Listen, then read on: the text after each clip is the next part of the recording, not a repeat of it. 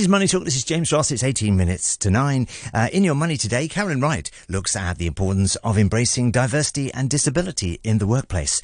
Good morning, Carolyn. Good morning. In Your Money today, we're going to take a look at the importance of diversity and disability and understanding the advantages that embracing looking after people can bring to the business world. I'm joined again by Rachael Orleans, who's Head of Talent and Career Development Experience and DEI Lead for APAC at JP Morgan, to discuss some of the key issues that need to be addressed. Thank you for joining me again, Rachael. Thank you very much. So let's kick off with a little bit of an explainer. Can you tell me a little about JP Morgan's Global Disability Inclusion Strategy? Our objective or our strategy is really truly about breaking down some of the barriers, removing the stigmas, and making sure that people are talking about these things. We want to make sure that we're committed in creating opportunities for qualified people with disability, as well as draw on any of the diverse talent, grow their skills and advance in their careers as well. We want them to thrive within the organisation. Our Office of Disability, which is a global organisation within JP Morgan, also drives our initiatives and provides our strategic direction in making JP Morgan an employer of choice for people or persons with disability. I have been involved in the past with a little bit of assistive technology, but maybe not everybody's familiar with it. How much of a difference can using assistive technology make for people? A huge difference, I would say. So as an employer, what we've been doing is making sure that we are helping our employees also understand the benefits of the assistive technology. We've made sure that we have the right tools, the resources, to ensure people are productive. So we've started calling them productivity tools, in fact. And they could be as simple as screen readers, screen magnifiers, noise cancelling headphones, which maybe for a time we may take for granted. We have a team who are dedicated in making sure that we're able to deliver these productivity tools or assistive technology to support our employees who may have a disability in order to perform their jobs. And maybe I'll change the wording there to say to be as productive as they are expected to be. Disability in itself may be temporary or permanent, and I think it's important that we recognise that at any point in time, any of us could have a disability or not be as productive as we need to be, and therefore may need assistive tools or accommodations to ensure this work. And we also ensure that we get feedback from our employees, what's working, what do they need, because they know that more than we would know by ourselves. Now, technology isn't the only thing that can help in this. A support network is also pretty vital. So also an environment where people feel comfortable, I would say. How do you go about doing that and making sure people feel as confident as they can be? Of course, respect is a core competency of our organisation, and our goal is to make sure that we create and maintain a professional as well as diverse, inclusive and safe work environment where people can bring their whole selves into the workplace and be treated with dignity as well. As you said, we want to make sure that we're also getting the best out of our people. So we have various support structures. We've mentioned the accommodations, of course, but we also have our business resource group, Accessibility, I want to make sure I say that right, who help support.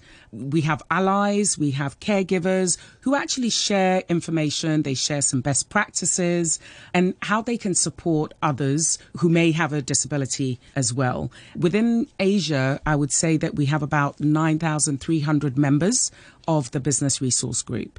And as part of that, we've also rolled out more recently our Disability Inclusion Awareness Programme. And we started off in Hong Kong. We plan to expand that within the region as well. And it's really to educate our leaders, support them. This is a safe space where you can ask questions, where you have concerns, or you're trying to think of what am I supposed to do if something like this happens. And what we're trying to do is make sure that people feel equipped with the tools which we've given them in terms of toolkits, in terms of things they can do outside to support the community as well in a fun way, but also in a learning way as well. So this is something we're really excited about. And I honestly think this is something that all businesses should be looking towards doing and making sure they have these kind of procedures and support levels in place. Now, aside from within the company, you offer support for disabled non-profits. So can you tell me a little bit about that programme and why you feel it's so important to be doing that? Absolutely. So We work with nonprofits and community organizations to support the outreach, but we also do that from a civic engagement perspective, public policy and solutions that we can learn that will also help to drive or to help people with disability to thrive as well. One of our main charity partners is Care ER, who we've been working with for the last 7 years as well. And with this organization, I think what has been great is they have been helping us really to look at things such as our Disability Inclusion Index. And for the second year running, we've taken part in that Disability Inclusion Index. The index is quite a comprehensive assessment in itself. It's a tool for organizations to, for example, build a roadmap of measurable and tangible actions towards the workplace disability inclusion. I think what's been interesting, and we're very proud of this, is we scored 100% in recruitment, products and services and accessibility this year. And also we increased our rating in 2022 to 2023 by 132.5%. So very excited about that. We also had them, we've been working with them also to look at our accommodations, our accessibility and review, and to let us know what we can do, what we can update as well. So it helped us to actually look at what we've done, speak to our real estate, make suggestions as to what we could change in order to make it better for others when they come in. And then also introducing a green, amber and red scale to help us manage any suggested changes with timelines in mind as well. Lastly, from a recruitment perspective, all of our lateral roles at JP Morgan are also available to applicants within that as well. And we work very closely with Care ER for events such as an annual recruitment fair, job skills matching, workshops, in order to meet as many candidates as possible. So this, of course, enables us to open our recruitment sourcing channels much wider, enabling us to have a wider pool as well. So that's also an interesting point there, that I think it sounds like there are a lot of resources out there that if you as a company feel like you need some assistance with your planning, then you can get that. Yeah. Now, last question. Why do you think it's so important that all businesses strive to be better at this?